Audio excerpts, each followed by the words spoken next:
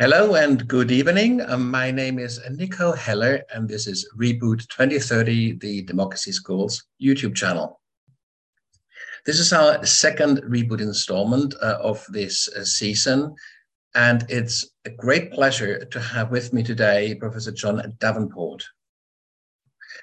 John is a professor of philosophy at Fordham University in New York, and he teaches and researches on political philosophy, ethics, existentialism, moral psychology, and some topics within the area of the philosophy of religion. He's also the author of A League of Democracies, and he is currently working on a number of new books.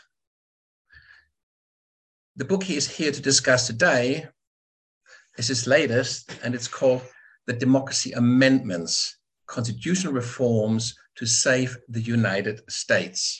So John is here, so let me welcome him in.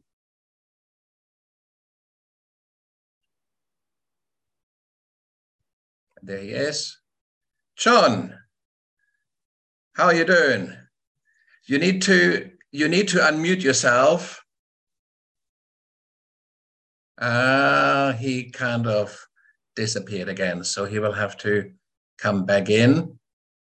So it's a really pleasure to have John here today because, of course, we've just had the midterm elections in the US. And so all eyes are on the machinery of democracy, if you like, in the US.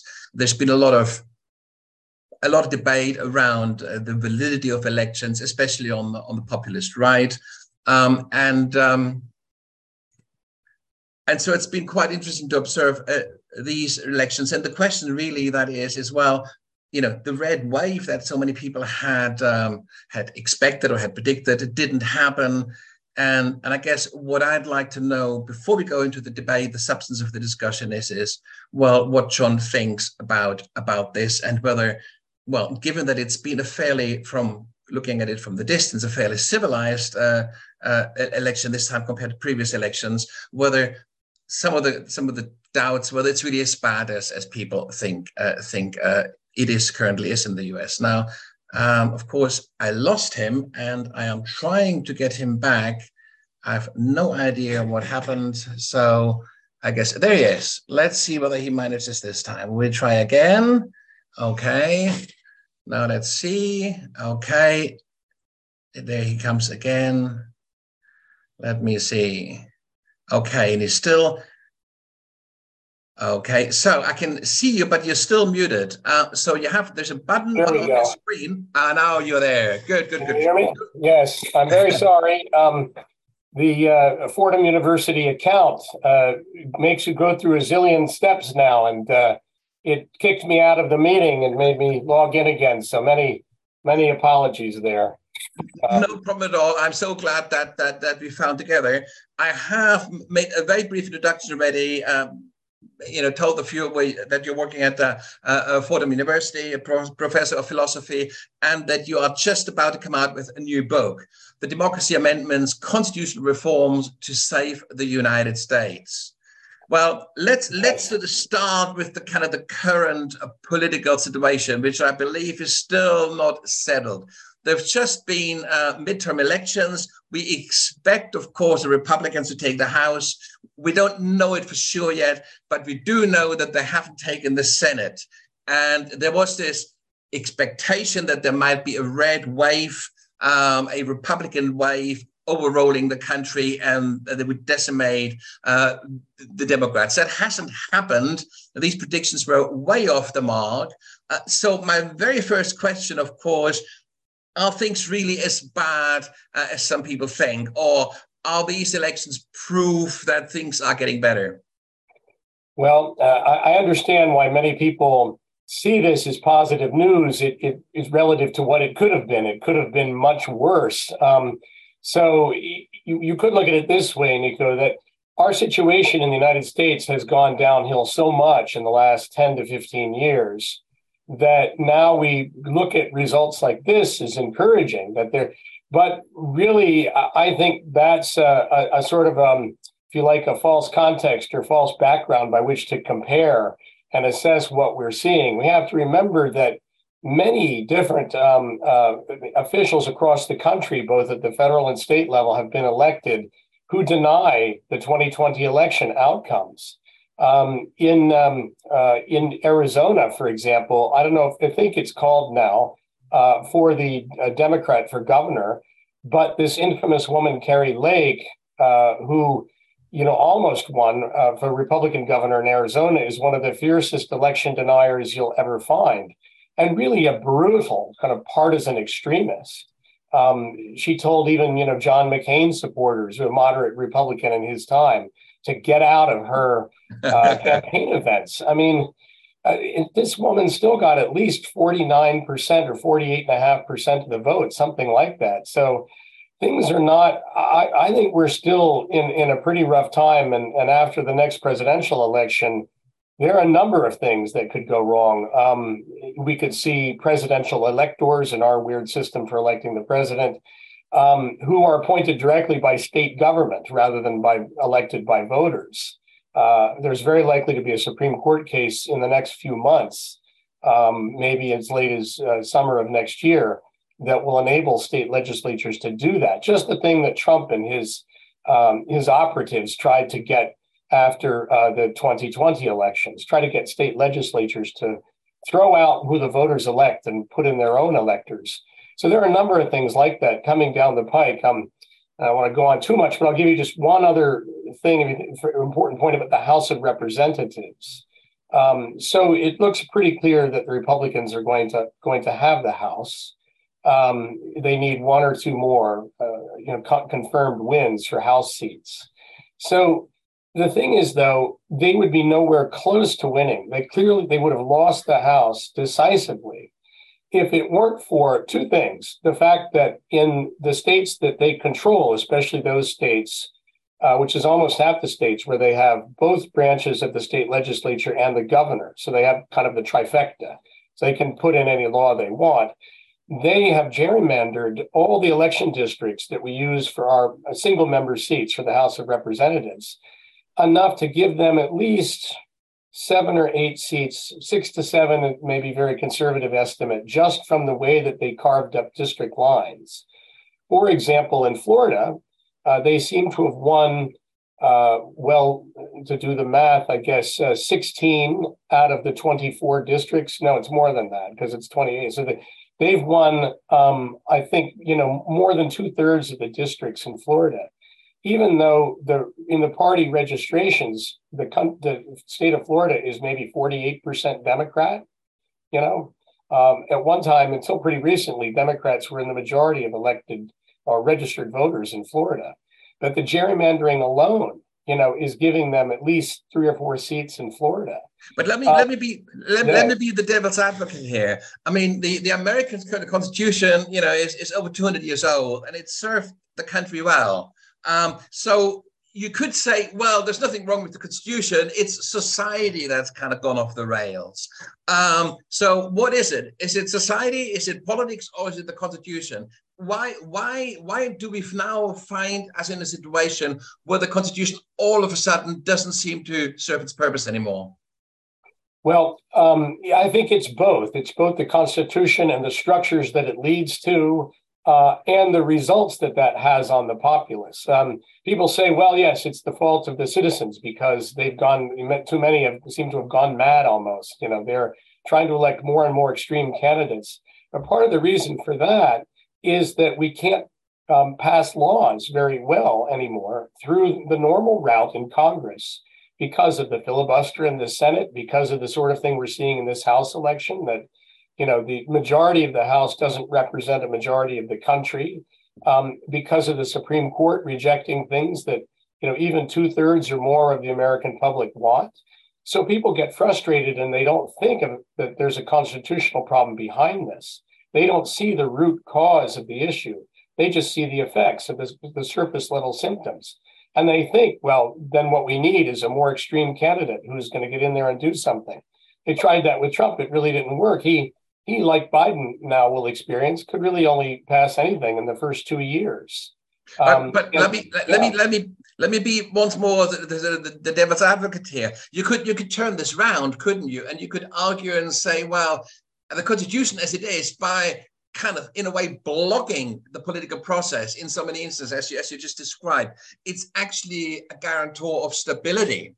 And many of the laws that would be passed would be so extreme that it would actually harm the country more than not passing in the first place. What do you say about that? Right. Well, two things. I think a lot of Americans still believe that.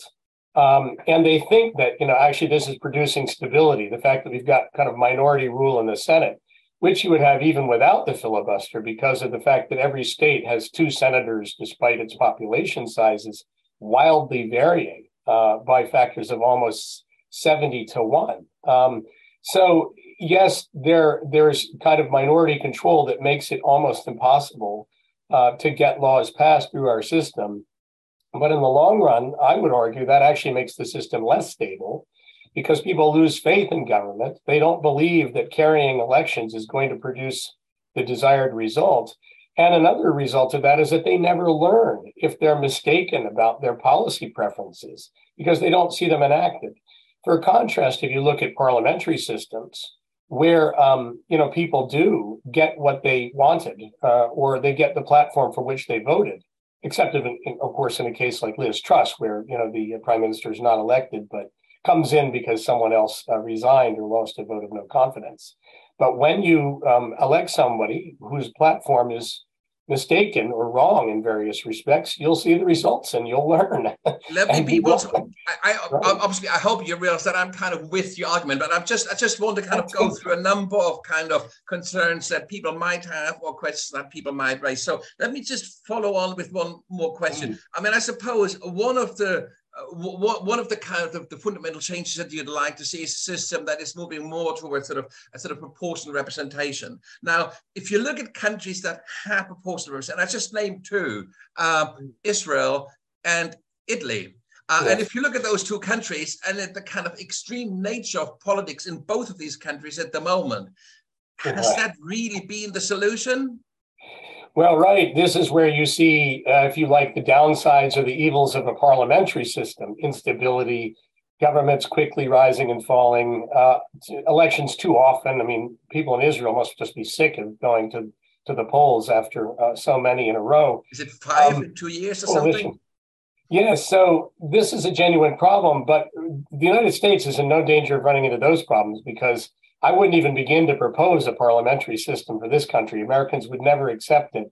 All of the reforms proposed in my book, the Democracy Amendments, are ones that move only a little bit, or if you like, just modest steps away from the status quo. As a package as a whole, they would make an enormous difference. But they're not as radical, for example, as, say, just switching to a parliamentary system. You eliminate the presidency. You just have a prime minister, right? Those would be far too extreme steps to propose here. So what you could see in the United States, if ranked choice voting, some countries call this preferential voting, like you have in Australia, right, where you can rank your first, second, and your third choice candidates for any given office, that could produce and it would be good if it did, in my view, a few smaller parties that might rise to the point where they could get a few seats in the House of Representatives. They're very unlikely to win a whole state and get a senator at the moment. But what this would do is it would produce a situation where perhaps there did have to be some kind of coalition support to move things through the House of Representatives. This would be better, in my view, because it would force the 2 main parties to, if you like, move towards the middle and compromise, right? In order not to lose their seats to other new parties that are trying to occupy that middle ground, the political center, if you like, they would have to moderate, especially if we also reform the primary election system, which most often determines who's actually going to be your representative in the House of Representatives, given that we have so many safe seats due to gerrymandering. So these problems you have to understand sort of combine, and you have to disentangle what are the different root sources or causes of the problem. But in the United States, you could do this without destabilizing the system because it would be a long time before you would get to the point where, say, you had 3 parties of equal size or roughly equal power. It's hard to see that happening even with ranked choice voting for several decades. And instead, what you would see, right, is that the parties now, they try to, to at least get their candidates to be the preferred second choice. If you're a Green Party voter, the Democrats want you to rank their candidate as second choice when the Green Party doesn't win outright or doesn't have enough first place votes. If you're a Libertarian voter, the Republican Party wants you to put their candidate as your second choice. You can also do, I'm not sure if Israel has a rule like this or Italy, you can put a floor threshold or a bottom threshold on the percentage you need in order to be able to, to receive any representation in the House, right? You could say that. That's right. I mean, in the German system, which also has proportional representation, there is sort of a threshold of 5% of the vote that you have to obtain in order to get, but not just to get a seat, but also to actually receive funding, for to campaign in elections. So there's a financial hurdle and of course a parliamentary hurdle to be taken. And of course you have two votes. You have got one vote for a candidate and you've got one vote for a party. And, so that basically gives you the proportional aspect of it. It kind of course, weakens democracy in a sense, because if you vote for a party you don't know, they go onto a party list, and the party then decides who fills that slot, and this may not be the candidate that you might have liked to see there. So, but let me just ask you one very last, again, sort of a devil's advocate question before we move on to your actual book and what you're proposing. It seems to me that constitutional reform in the US, in fact, most reforms, wherever you look and whatever you do, are very hard to be thought of as bipartisan reforms. There'll always be winners and losers. And it's hard to see you as a Republican. So clearly people would instantly say, well, surely he puts his arguments forward because he wants the Democrats to have, a better position in the body politics, and not just in elections, but also in Congress and so on and so forth. So what would you say to these people? To what extent is this also in the interest of the Republican Party and Republican voters? Why is this not, in your view, a partisan argument, but an argument in the interest of the public good, or, in everybody's interest? No, great question. And maybe if you like, I can answer that. And if we have time, briefly come back to comment on the German system. There are two important points to maybe get in there. So to answer your question, though, I do think this is one of the biggest hurdles in order to sell a package or an agenda of constitutional reforms. And that's what this book tries to do, really to lay out a whole agenda, almost a comprehensive agenda, although the book doesn't actually cover every substantive question you would want to deal with. Things like abortion aren't discussed in it, for example, or birthright citizenship's controversial here now as well. But I try to argue in the first chapter of the book that people should look at these sort of procedural changes in, how we run election, how laws are made, how people get campaign finance, what's allowed in the sources of funding, and how much you can spend. One of the amendments deals with that. Changes in, ranked choice voting is another procedural amendment. Changes in how laws are made in Congress, whether you have a filibuster to block things in the Senate or not. I argue that people should evaluate these proposals based not on, well, how would my party now do under this system, but rather, what would my party become and how would it operate under so many, especially if we combine several changes. So you can't really imagine if you tried to redesign a game of football so that the rules were dramatically different, right? You now had a circular rather than a rectangular playing field, and you had two rather than one goal on each end, or you had three goalies rather than one. You can't now ask, well, how would Manchester United do playing in that situation? You would have a different team, right? I mean, people would build their teams differently based on different skills that were needed.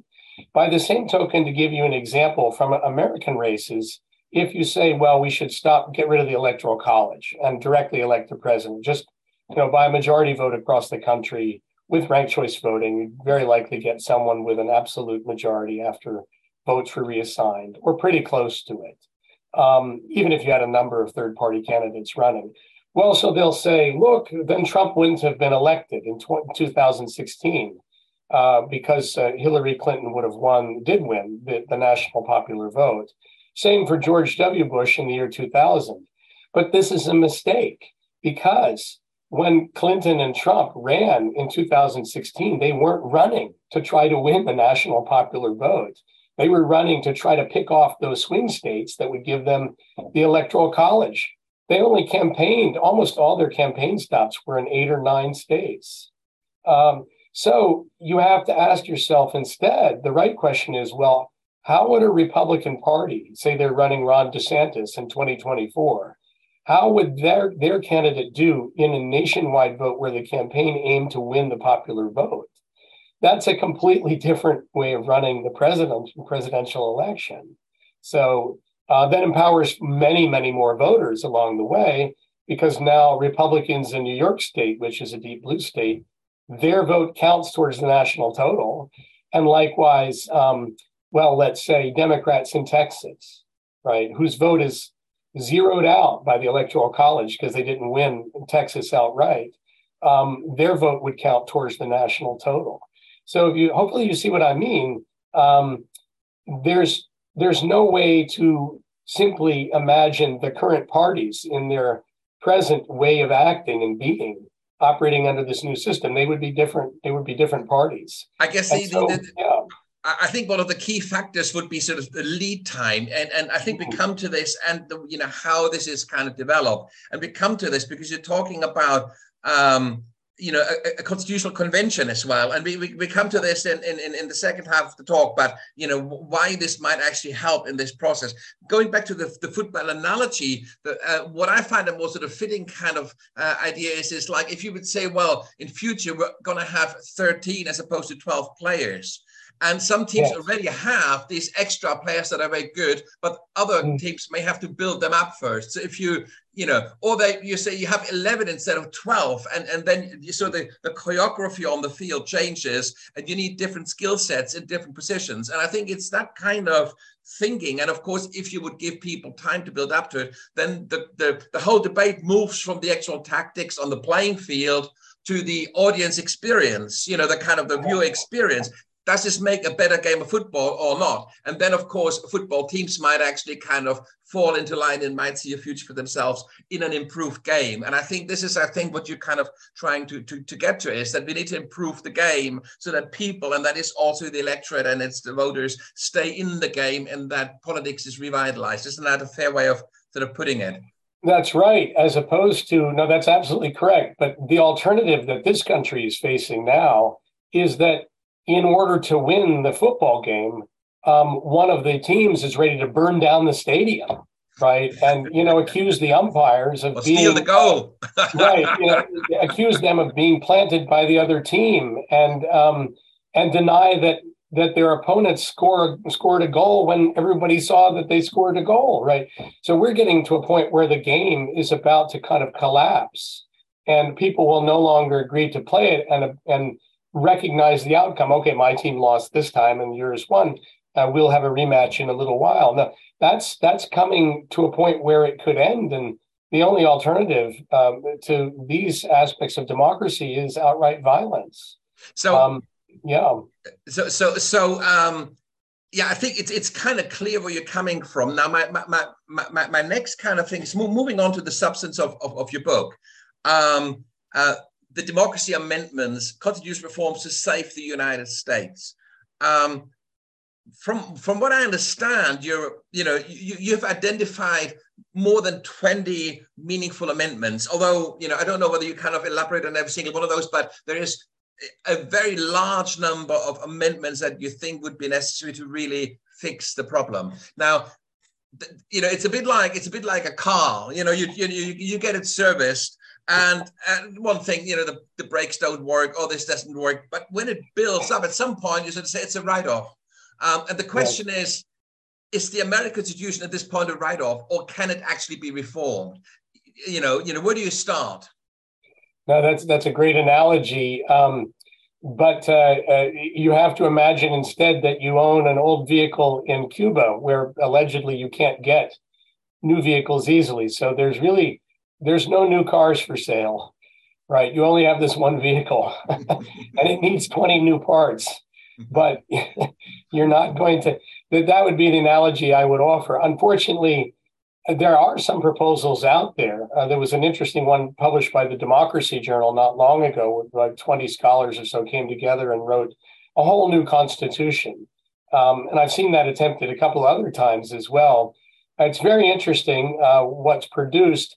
I think usually, I mean, if you're going to write a whole constitution, you have to address a lot of substantive issues as well. Like, should we change what's in the Bill of Rights? Should we change the right to privacy, rights to healthcare, women's rights concerning, control of their womb, abortion? Should you change a gun rights to own a gun, which seem to be a big deal for a lot of Americans? So once you get into rewriting the whole thing, you have to face a lot of third rails, really fiery issues that can drive people away quickly. So in the end, I think, although 25 amendments is a lot, that actually even just doing a few of them in the first round, it might take several rounds of constitutional reform to enact most of these needed changes. I think people could see that as an adaptation of what we're used to now, rather than scrapping completely the whole thing and starting anew. That would scare people off like mad. Unfortunately, because there's not very good civics education in the United States, that's one of the amendments actually would put that in place. People don't understand constitutional reform at all here. It's been so long now. It's been half a century since this country passed and ratified any constitutional amendment, at least of great substance. There was one that happened in the 90s. That's a funny story. But the last significant ones were the end of the poll tax and allowing people to vote at age 18 rather than 21. And another amendment passed to give Washington, D.C. representation in Congress back in 1978, I think, but it wasn't ratified in time. So people are not used to it now. And if you tell them we want to change the Constitution, they think that you're going to reinstate slavery, or that people's paranoias kick in like mad, that if you're going to make too many changes, maybe you're going to take away my rights. So you have to tell them, no, we're just trying to change some of the basic rules of the game so that it works better. Like, when we started to use automatic replay or the computer to judge whether the ball is in or out in tennis, it's just things like this that will improve the game. And so I think that introducing, if I actually say a constitutional convention was called, and we can talk about this more later if you like, but if I were going to such an event, I would probably suggest that we propose in convention maybe 10 or 12 of these amendments. And if the convention could adopt and propose half of them, say 6, went out there, say only 3 were ratified by enough states, that would be great. That would change everything, because when people saw, wow, 3 new amendments were ratified, an 18-year term on the Supreme Court, say, I think would be very popular. I think you could get Republicans to vote for that. The filibuster is gone, right, in the Senate. And maybe, some kind of a restriction on gerrymandering. That could actually be done through ordinary law, but it would be better if it was in the Constitution. Right? It would be more secure. Yes. Let me before we go on to the specific amendment that you're proposing, just in case people aren't aware of what is actually involved in basically doing an amendment to the Constitution. What is the actual parliamentary process? What's the actual lawmaking process, constitutional process that has to be followed to bring about an amendment? If you could just talk us very briefly through what kind of majority is required and so on and so forth. How does the process work? Right. There are 2 pathways. I'll start with the one that's been used. The other one's actually never been used, which is the convention pathway. So the United States Constitution is either the hardest or nearly the hardest constitution of any developed or advanced democracy in the world to change. And that's because when the founders wrote this document in 1787, and this part of it's never been changed since then. We haven't changed the amendment procedure itself by an amendment. They had very little to draw almost none of the states at the time, which were only a few years old, had any kind of very clear pathway towards changing the state constitutions. You also wouldn't find this much in European constitutions at the time because there were not many, right? And they were, either kind of, federalists or confederations for loose alignments of entities. Say in the Netherlands or in Switzerland would have been two examples. They had very little to go on and imagine in this. They knew that the previous confederation of states, which lasted about 10 years or 12 years after our Revolutionary War, couldn't be changed at all because it required unanimous consent of all 13 states to make any change to it. So they thought they were being progressive and radical by saying, well, no, you only need 2/3 of Congress, both chambers, House and Senate, to vote for an amendment, and then it can go to the states, which have to approve it by 3/4, not a unanimous consent, but only 3/4 of the states. Or likewise through a convention. That could be by simple majority of the convention, which is interesting, not 2/3. And then again, 3/4 of the states to ratify or approve an amendment proposed by the convention or Congress. So it's a two-step process if you go through Congress and then to the states, but it's a three-step process if you first have to call a convention and then the convention proposes amendments and then they're ratified. So the second round is slightly more complicated, I can explain. But as I say, the founders thought they were making it easier to amend the Constitution in doing that because the only point of comparison they had was a system where you required, unanimous consent to change, like we might have with certain treaties, right? You couldn't probably, if you wanted to change the treaties that constitute the European Union, you might not need unanimous consent. Well, you probably would, because if a country didn't agree with it, they would probably leave the European Union as a result of such a change. So, at this point, you need unanimity, unfortunately, but that's a principle that quite a number of, especially pro-Europeans, are trying to get rid of, because unanimity is it's actually kind of quite anti-democratic. You get, in the case of Europe, you get countries like Hungary or Poland, who some would say are on the borderline of being democratic in many respects, and they can block progressive legislation. So unanimity is actually not necessarily the best way to go. But I'm sure you're right. Yeah. If I may just throw in, and another example is NATO, which has almost 30 members now, maybe a little more. And Turkey's holding up Sweden. Yeah. Because you need all members of NATO to agree, which of course only gets harder every time you admit a new country. So it actually gets worse the more popular the organization is. So unanimous consent requirements, and the filibusters like this too to an extent, what they do is they reduce coordinative power. That's the underlying, if you like, mathematical point about it, is that either the ability to coordinate decisions that are binding on everyone and the ability to enforce them are reduced with requirements. The larger the supermajority, the max, of course, being unanimous consent, the lower your coordinative power. Whereas simple majority is the most powerful, obviously, for coordinating decision making. But you have to get everyone to agree to it. So the result in the American case is that it's become steadily harder over time to amend the Constitution because, the very problems that the flaws in the system cause, the extreme polarization of the country, the lack of civic education, the ability to kind of brainwash people through advertising that's paid for with big donations to campaigns and other independent spending because we have no limits on that. So all of these problems that are a result of the constitutional flaws now inflame the party divisions to such a point that it's unimaginable that you could get 2/3 majority to pass any amendment through Congress, let alone 3/4 of the states. Are you something simple? This is a matter of interest. Are you referring to or referencing any? Because I'm aware of kind of two constitutional reforms.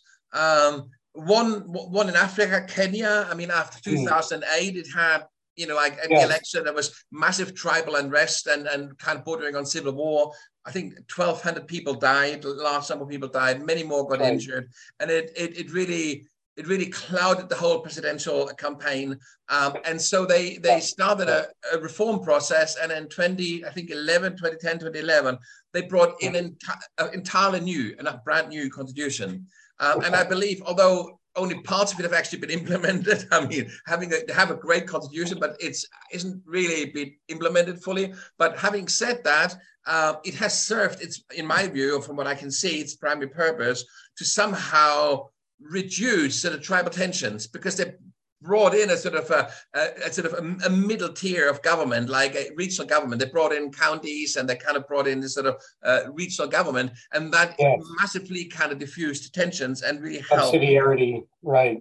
That's right. So it's an imperfect process, and it's imperfectly implemented, but it has actually served the purpose. And of course, the big example of a very successful constitutional reform, of course, is Ireland. I don't know whether you're aware, and they had, of course, a constitutional, convention, and that is often quoted as a very successful example of how to do constitutional reform. Are you using any examples of successful constitutional reforms to make your case, or are you sort of shying away from that?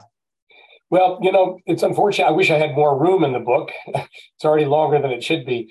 And I would have included those kind of comparisons with other countries. Another interesting example would be Iceland recently went through a process where, they kind of tested out what people thought by using citizen juries to make proposals. And then I believe some of them were adopted by the parliament or proposed to the people for ratification. Another case would be South Africa, although much more difficult in many respects. But it's easier in countries that have had a parliamentary system of some kind or another, I think, to put changes out to the people and say, we're going to ratify this by, a nationwide plebiscite. Since that we've never had that in this country, it would seem revolutionary to do that. And there are some American reformers. Sandy Levinson, one of the most renowned constitutional scholars of the last half century in the United States, and Akhil Amar, a professor of law at Yale University. And there are a few others, but those two most prominently have proposed that we do just what you described. Let's hold a convention. Let's write a new document. We could copy a lot of the old in the places where it's good, and then change the rest, and then put it to the people of the United States. If they vote, by 51% for it, it's done. I think this country's not ready for that. I wish it were. I think if you did that, you would only have civil war. And there are a lot of guns in private hands in this country. It wouldn't be pretty. So I don't think, if people got used to a process of constitutional reform, say we had gone through, as I was suggesting, one convention that, 3 or 4 amendments got ratified out of it. People now see, oh, okay, so this is what constitutional reform is. Now, I have a significant vote in the presidential election because we elected directly. I see that more things are passing the Senate now.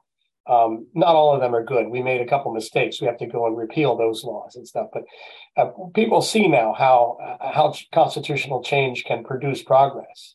They start to believe in it as a useful means of dealing with the things that are bugging them the most and making them most angry. Then you would have kind of the foundation of public trust on which you then might be able to, take this more radical kind of step and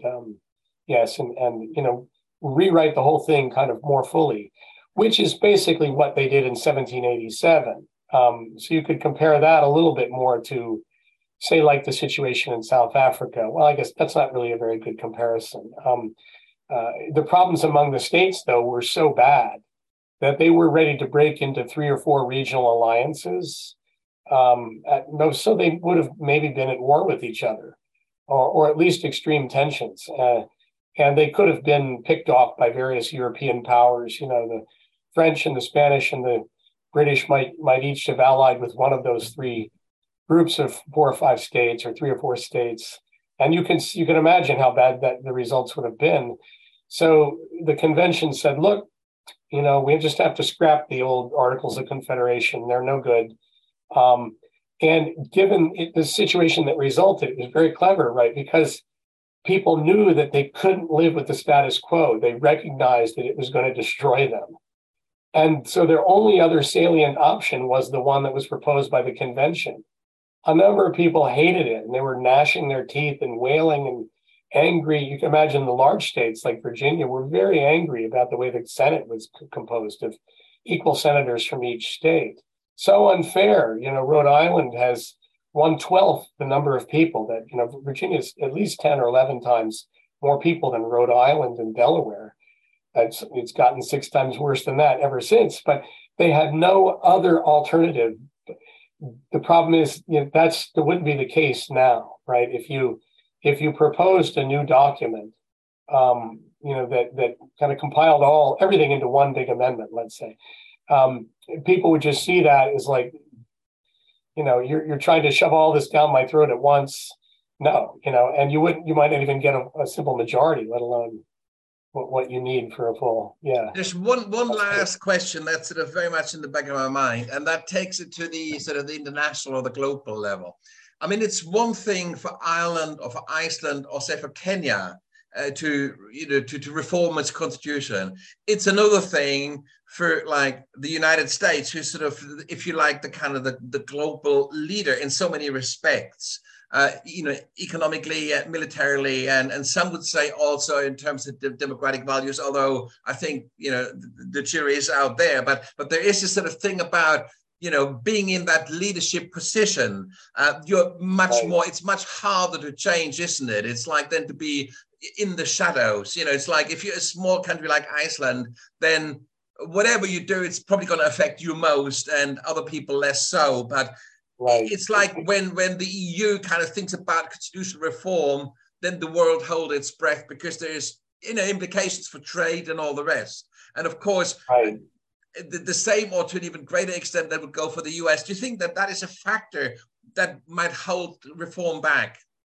Well, in a way, my answer would be I wish it would. That might sound paradoxical, but what I mean is that too many Americans don't know enough about the role that the U.S. plays in global affairs to even understand the importance of constitutional change here in that regard. They would if education were changed here to require, say, 2 semesters of civics, which would include, some of how the United States makes foreign policy and its effects on the rest of the world.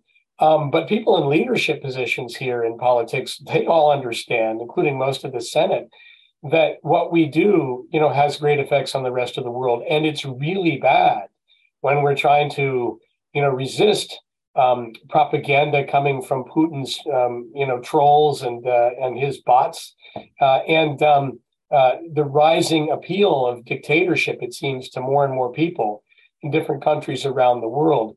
The appeal to a kind of brutal kind of ethno-nationalism that you see in what originally brought Putin's rise to power. It might be eroding a little now, but the same kind of thing obviously at work in China, with almost kind of veiled, but not very veiled suggestions that there's almost like even a racial superiority, and very definitely at least a cultural superiority that's being suggested by the Chinese Politburo.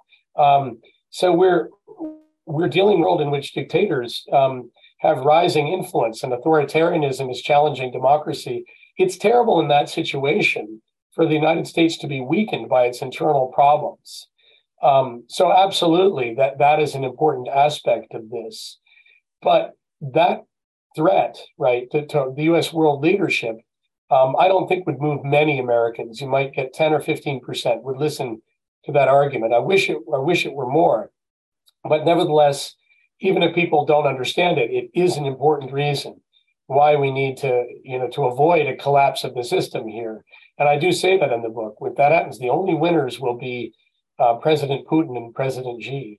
That's right. And of course, elites on both the Democratic and the Republican side will, as you said, will understand too. And I suppose it will be to some extent an elite game. So in terms of who's going to decide whether there is going to be a constitutional reform or not, it's probably going to be decided at a political level, and the awareness would be there at that level. Well, but if I just insert, I mean, things are getting so bad that in the 2016 election, Trump welcomed Russian interference in the election.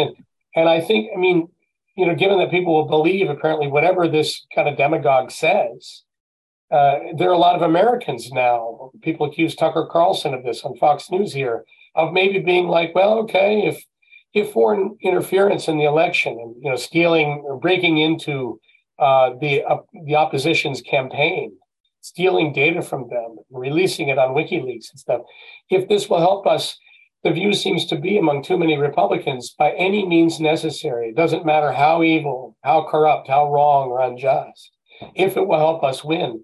So one has to find a way of deterring and kind of ratcheting that back, and understanding that if you do that, if you go too far down that route, well, then, too much of the leadership in both main parties might end up actually being, to some extent, puppets of other people around the world. I mean, these are huge dangers. I do stress this is in the kind of the later chapter. I put the top 10 amendments up front, but in the third chapter, where 15 others are detailed, I have one that deals directly with this question of foreign intervention in campaigns.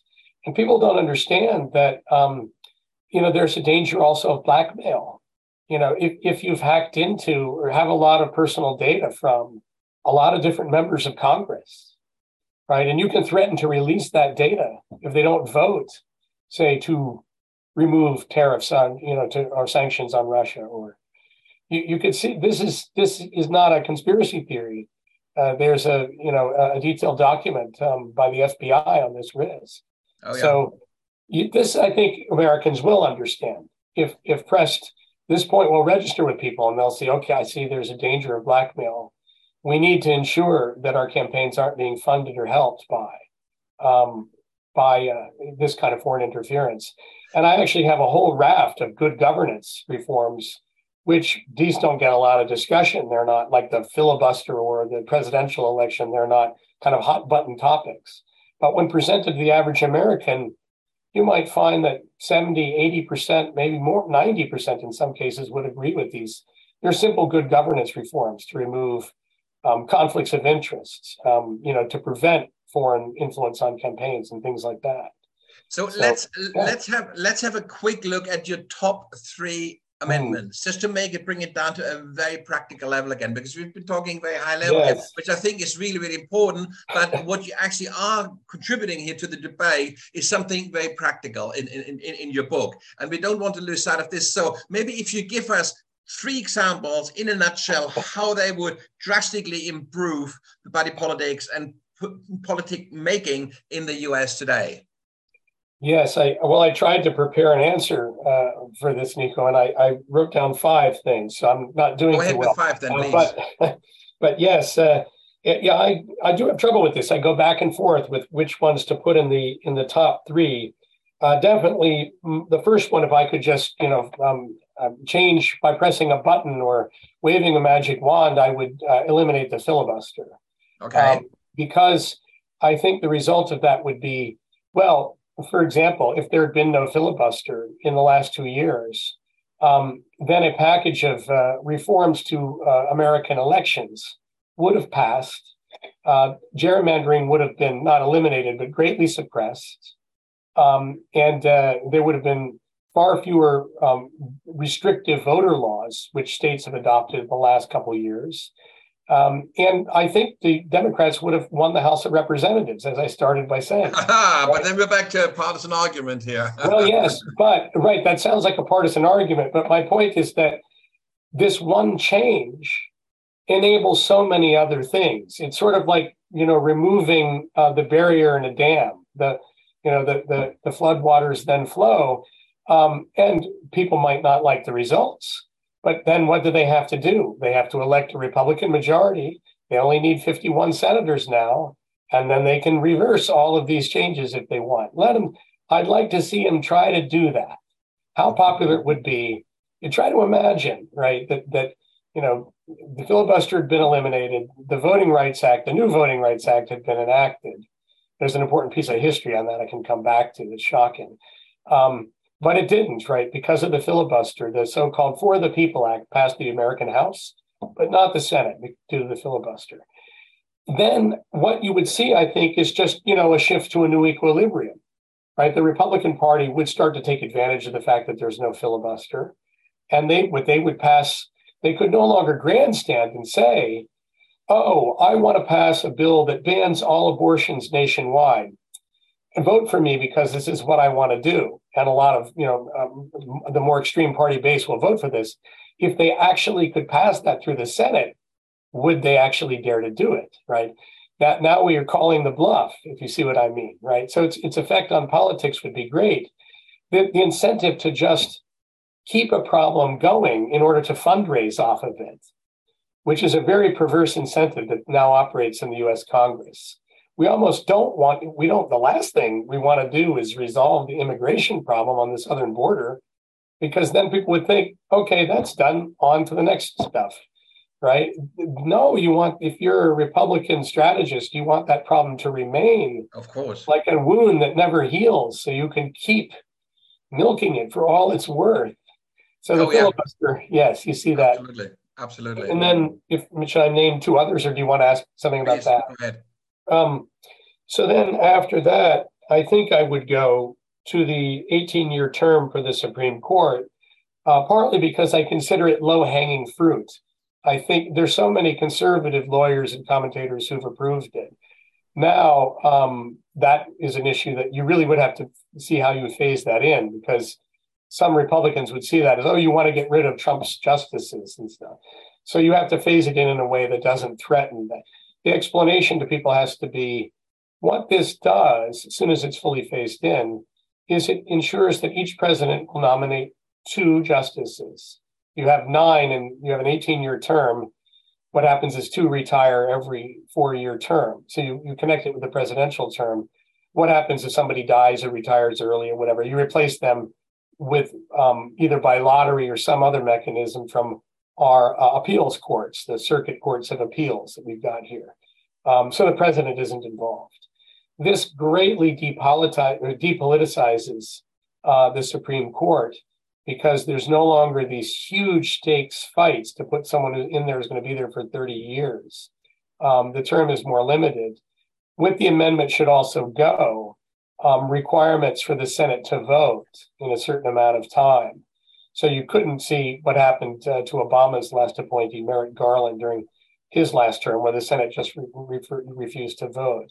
You would see a more regular order. It would ratchet down, the issue of both, when is somebody going to retire? How could we get them to do that? And then the partisan fight over confirmation in the Senate. All of this is greatly reduced. It would remove one of the great goads or instigators to partisan extremism in the United States, and I think help the whole political culture. People would know, look, when I vote for president, I'm also voting for two court justices. He's going to nominate, or she's going to nominate a couple people.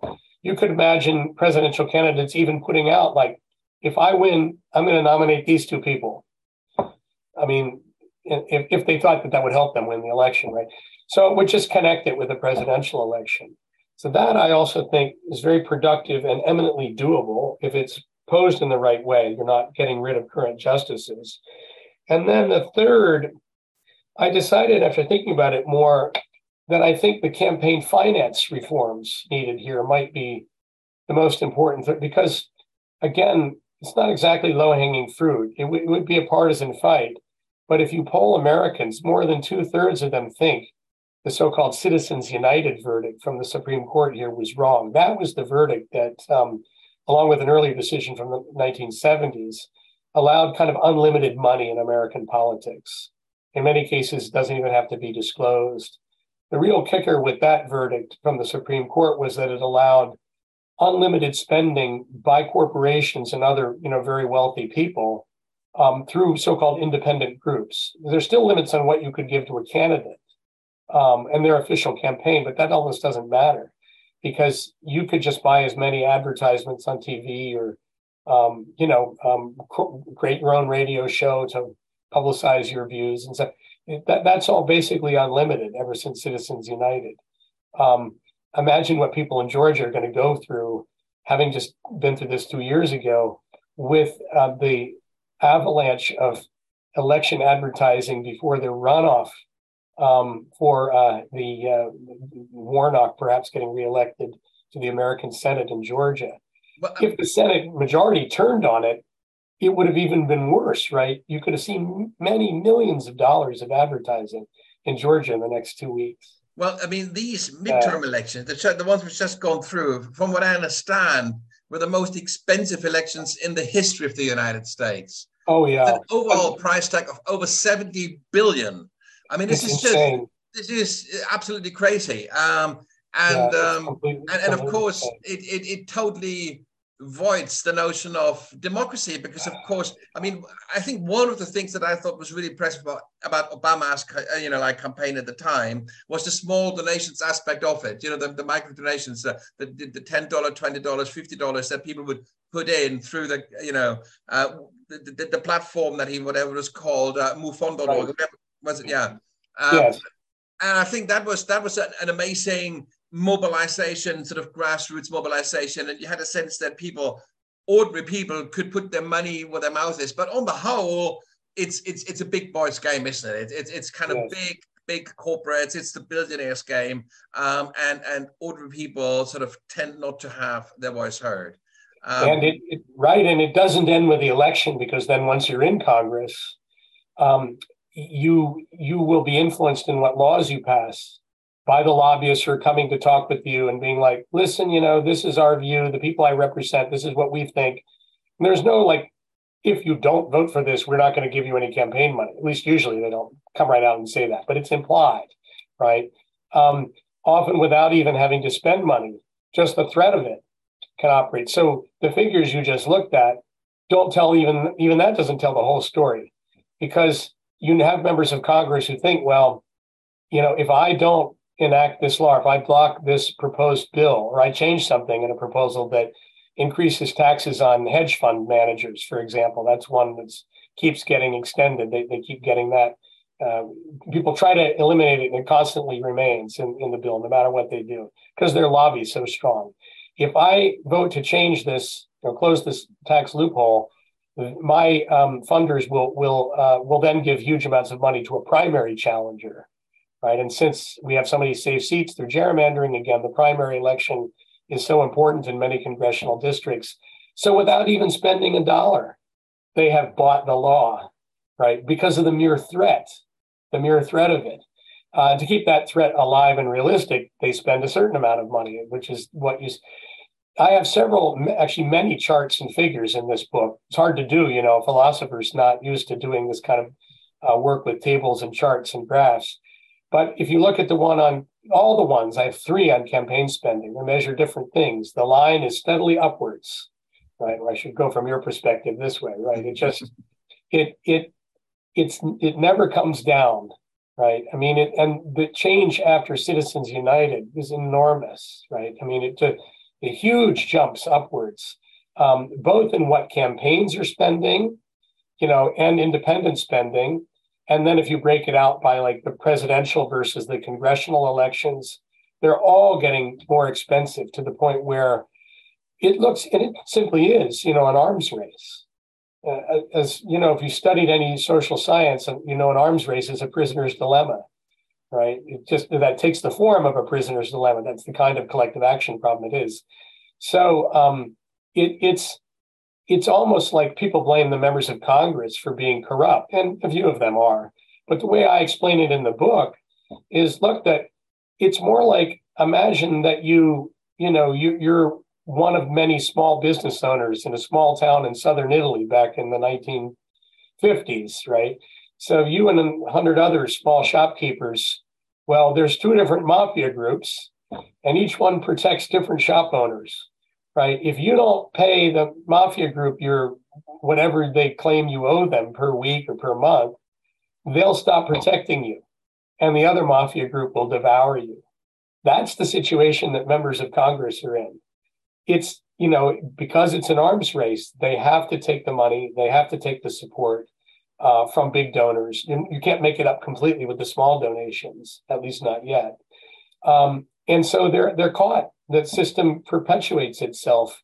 What the amendment that I propose would do, and it's a complicated amendment, unfortunately, because there are a lot of moving parts to this.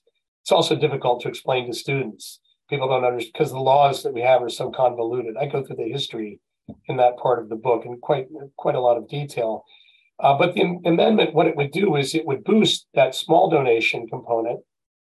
What you do is you say the government will give you a transferable voucher, $50, $100 maybe. You can allot that or divide it into maybe 4 or 5 pieces, give it to whichever candidate you want, and maybe also to an independent group like the League of Women's Voters or if you support the NRA for guns, you could give it to them, or maybe an environmental organization like the World Wildlife Fund. All of these groups do lobbying here, right? So the voter doesn't get that money, but they can give it to someone else. Yeah. And that, by the way, is where you need like the threshold, like the 5 or 10% comes into play with small parties.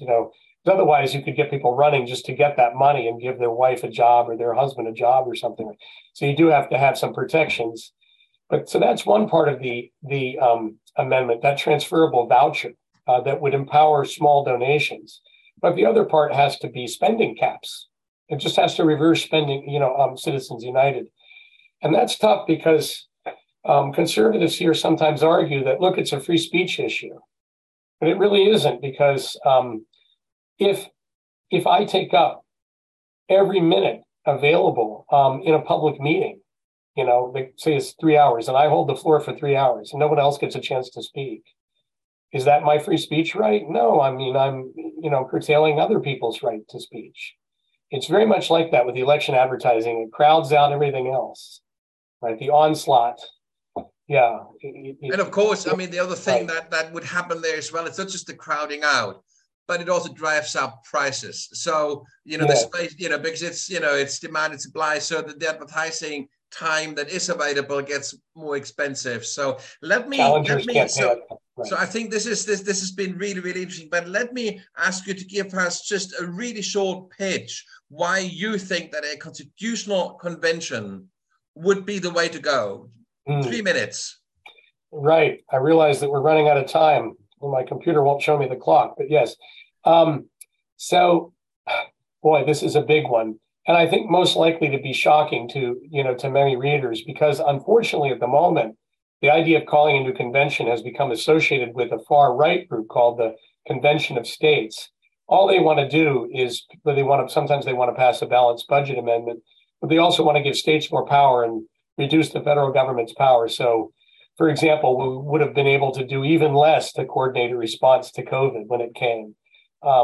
That's not at all, of course, the agenda proposed in my book, but the convention route, what it does is it gets around the roadblocks in Congress. It appeals to the populism that's at work in the country right now, because people can say, yes, the state governments can call this convention directly without Congress being able to stop it. That's not completely true. There's actually a small fly in that ointment, or a small hitch with that. I can come back to if time permits. But in principle, when 2/3 of the states say we want a new convention, Congress is supposed to arrange it, and then it can meet. Then you have 2 other advantages with that route. First, as I was mentioning, the convention can just make proposals or pass them out of convention by simple majorities. They don't need to vote by 2/3. There's a question of how you decide, how states are going to be represented within the convention. Should they be equal numbers of delegates from each state? Should they be more from California and less from a small state? So you have that battle. That I make detailed proposals on all these things. Maybe some compromise, like you could have maybe 5 delegates from the largest states and 1 from the smallest states. The interesting example in Ireland, of course, is that they kind of had politicians, but they also had ordinary citizens take part in the convention. And that actually proved highly, highly beneficial because it kind of opened the black box and it made this a much more transparent and a much more trustworthy process. I mean, you might have thoughts on that too. I do, yeah. And then I'll come back to the last advantage of the convention that I didn't get to. The way I suggested, and at the moment this would have to be done by Congress writing a law when they call the convention together and organize it. I would suggest that no politician be allowed to. I think it could be done. They could bring experts with them. Each state delegation could bring one or two. But I would suggest that the law say, because there's no details in the Constitution about this at all, the law say that no one who presently serves in the federal or any state government could come. Now, people work for small county or township governments, fine. But yeah, and that even more strongly, maybe they can't work for government 4 or 5 or 10 years after the convention ends. So you really do make this a people's convention, right? And again, the experts can come and guide relative newbies who don't, understand the ins and outs of different constitutional problems. But that to me would be the ideal convention. And so you have people who aren't, worried about a primary challenge, if they don't say the right thing, and, aren't worried about big lobbies, but thumb their nose at those guys. And even better still, if we followed what the original convention did, it's amazing how they stuck to this, it would be closed. So the proceedings would be secret. And the big lobbies couldn't, run massive advertising campaigns to try to, to sort of shortcut or to sabotage what they were doing. Now, that would simply happen probably after the convention made its proposals. But at that point, the excitement, right, from the popular involvement, I think it would snowball so quickly, it would become unstoppable, right? Once you called a convention and it actually met, and, by hook and crook or miracle, it managed to pass 5, 6, 7 proposals, people would not accept, I think, the result that they're all just negated by all the states. I think people would want something positive to come out of it. I think at this point, the big lobbies and the big foundations that, sometimes serve as lobbies here would be, they would just be outgunned. They would be overwhelmed. Of course, you have one aspect, one thing going for you in the US that we don't have in Germany, and that is trial by jury. So the members of the convention would be like jurors in a trial, and very similar rules would apply in terms of them being influenced and so on and so forth. Like a sequestered jury. That's exactly the analogy I use. So in the US, there's trust in the jury system. In Germany, people would say, how can a lay person ever kind of be involved in that capacity? It's a judge's responsibility to, and so of course the US has a major advantage here in terms of actually doing this, because people understand the concept of the jury, so they would understand the responsibility they enter into if they take part in a convention. That's a good point that you made. I wish I might have to squeeze that in the copy edited version of the manuscript about the difference from Europe in that respect, because I do lean heavily on the jury analogy. And you're right. I think most people here do trust juries. I mean, they don't always get it right, but they're pretty reliable, and people usually agree. The principle is trusted. The principle is trusted. There's always the O.J. Simpsons of this world where the whole thing breaks down. But but the principle is trusted. Even to this day, where politicians are no longer trusted, juries are on the whole. And I think that's a really interesting aspect there. And so I don't know if I have a minute left, but I would say, that process through a convention, it just would create such excitement, right? Every school would be teaching about it, right? If children's competitions going on, like, what do you think should be changed in the Constitution? It would create just such an unstoppable kind of a movement. That I really do think that the spoilers, the naysayers that so dominate our system now, it would just be a total end run, which is the analogy we use in American football, around these kind of obstacles or roadblocks in the current system. It would be so great for the country. Even if the convention didn't produce that much, just to have gone through it, I think would sort of change the political atmosphere. The difficulty or the sticking point is to get Congress to accept that 34 states have called for a how can they hold this up? Would the Supreme Court intervene? It could be a mess actually trying to get from the states calling to, a convention meeting. That's the part that worries me the most.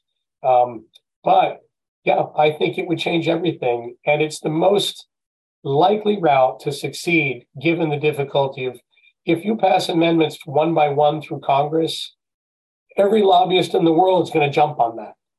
They're not dealing, with several amendments at once. That's the final advantage I'll mention of a convention is, which should be obvious from the history of the first convention, is they can make deals, right? They can connect one amendment with another and just wrap them into one amendment. So they say things like, the example I use in the book is, you want a balanced budget amendment? Many conservatives want that. I can see the reasons. I talk about our annual deficits in one section, but many liberals don't like that, right? The balanced budget amendment. Okay, so let's connect that with direct election of the presidency. We'll give you a version of your balanced budget amendment, but at the same time, we're going to eliminate the Electoral College. See, a convention can do that. You'll never do that. See, but the other thing is, and I think this is an interesting aspect as well. I think one of the sort of the general sort of experiences with conventions, citizens conventions, citizens assemblies, is that that they don't necessarily sort of deploy the same transactional mindset that you get in formal politics. Right. They are, it's a different kind of negotiating logic that actually kind of unfolds, because you're not looking at professional. Yeah, that's right. You're not looking at people that are used to representing interests and bartering in that kind of sense, but they're coming to it from a personal, ethical point of view. What would be good for me? What would be good for my family? And that's where they would sort of start. And exactly right. Now, I think, when it comes down to brass tacks, you could see a few bargains or deals being made. But you're right. I think it would start out in a convention, as long as the whole atmosphere wasn't poisoned by the process of delegate election, I guess, which could happen. I mean, that could be difficult. You would hopefully have delegates there who were willing to start, in a kind of friendly conversation way, with the guidance of experts who hopefully would, help that process along. So that's right. The convention, I think, it's untried. But as far as the kind of the support of experts is concerned, again, the jury situation is a good comparison. I mean, like in jury trials, again, you will have experts advising the jury. Exactly. Both on the forensic analysis of what is actually the problem or what is, the crime in the case of the jury, right down to different solutions and what's the law and all the rest, so that people can use their own common sense to navigate those constraints. So you could imagine in convention that, today, delegates, we're going to hear from 4 experts, on whether we should increase the size of the House of Representatives. That's another amendment in the book, or give them weighted votes so that they're more proportional to the states. We're going to have, 2 experts who oppose this and, 2 who think something, that something like this should be done, and hear the pros and cons, and then effectively the citizen jury there would weigh those arguments. That's right. That would be, in the ideal case, how a convention should work. The book ends, the last proposal in the book is an amendment that would, sort of write all this itself into the Constitution of how a convention should work.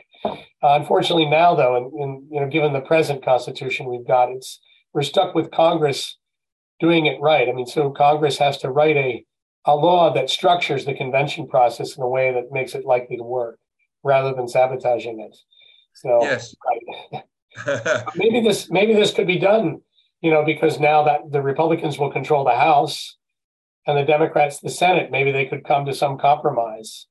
Or given that elected politicians could stand to lose from some of the amendments produced by convention, they might just stall forever and say, no, we don't consider that we've got, there are tricks they can use to say that we don't think that 34 states have validly called for a new convention, so we're not going to do anything.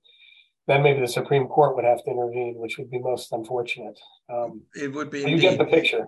I mean, it is a difficult process, but I think it is really important at this point to, as you say, and I think your book very much is kind of making a major contribution here to think about the options and the possibilities we have. So it's not just doom and gloom, but the actual pathways to a better functioning, a more just and a more sustainable democratic system. And I think what your book is doing is making a viable contribution to that. So it's the democracy amendments, constitutional reforms to save the United States. Do you know when it's coming out?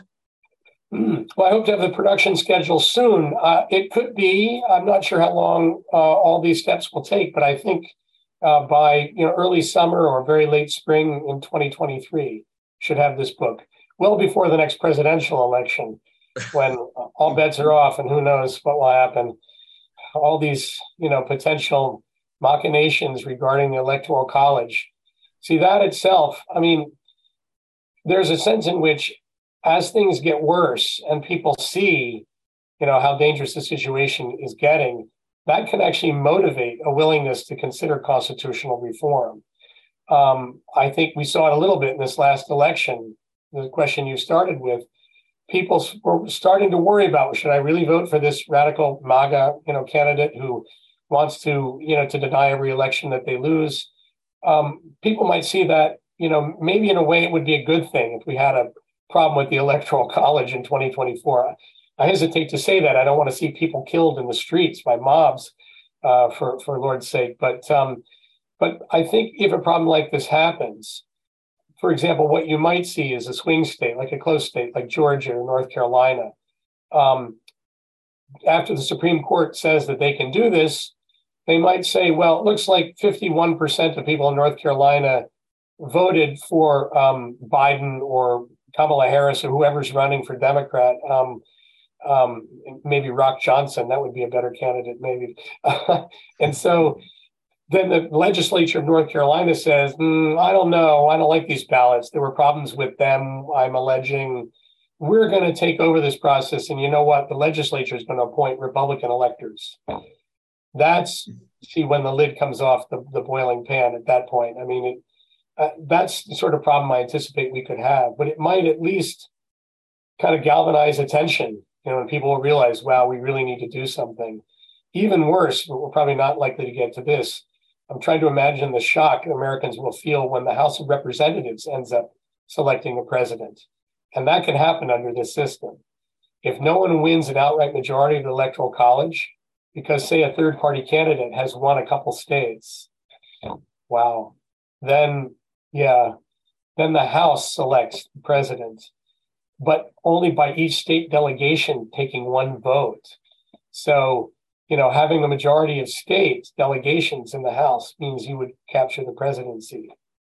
I mean, I just think, I think it could spark civil war. It's a disaster for the country. It could. So, it could. Absolutely. We're heading in that way. It could.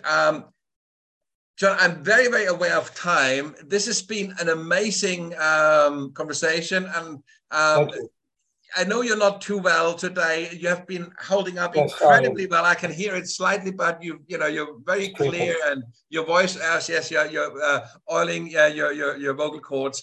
Absolutely brilliant. It's been really, really nice. I'm looking forward to the book.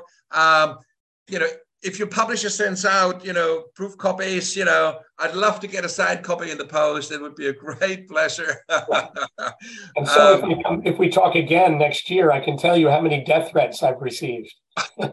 For example, exactly. So, John, thank you very, very much. It's been really great pleasure and a great privilege to talk to you about this new book. And I hope we're going to keep this conversation going into the future. For now, I wish you, all the best. I hope you're going to be back to good health very, very soon. And thank you for coming on. It's been a really interesting conversation. It's a pleasure, Nico. Thank you so much. This was great. Very helpful, actually. Thank you very much. All the best. Bye-bye. Bye-bye.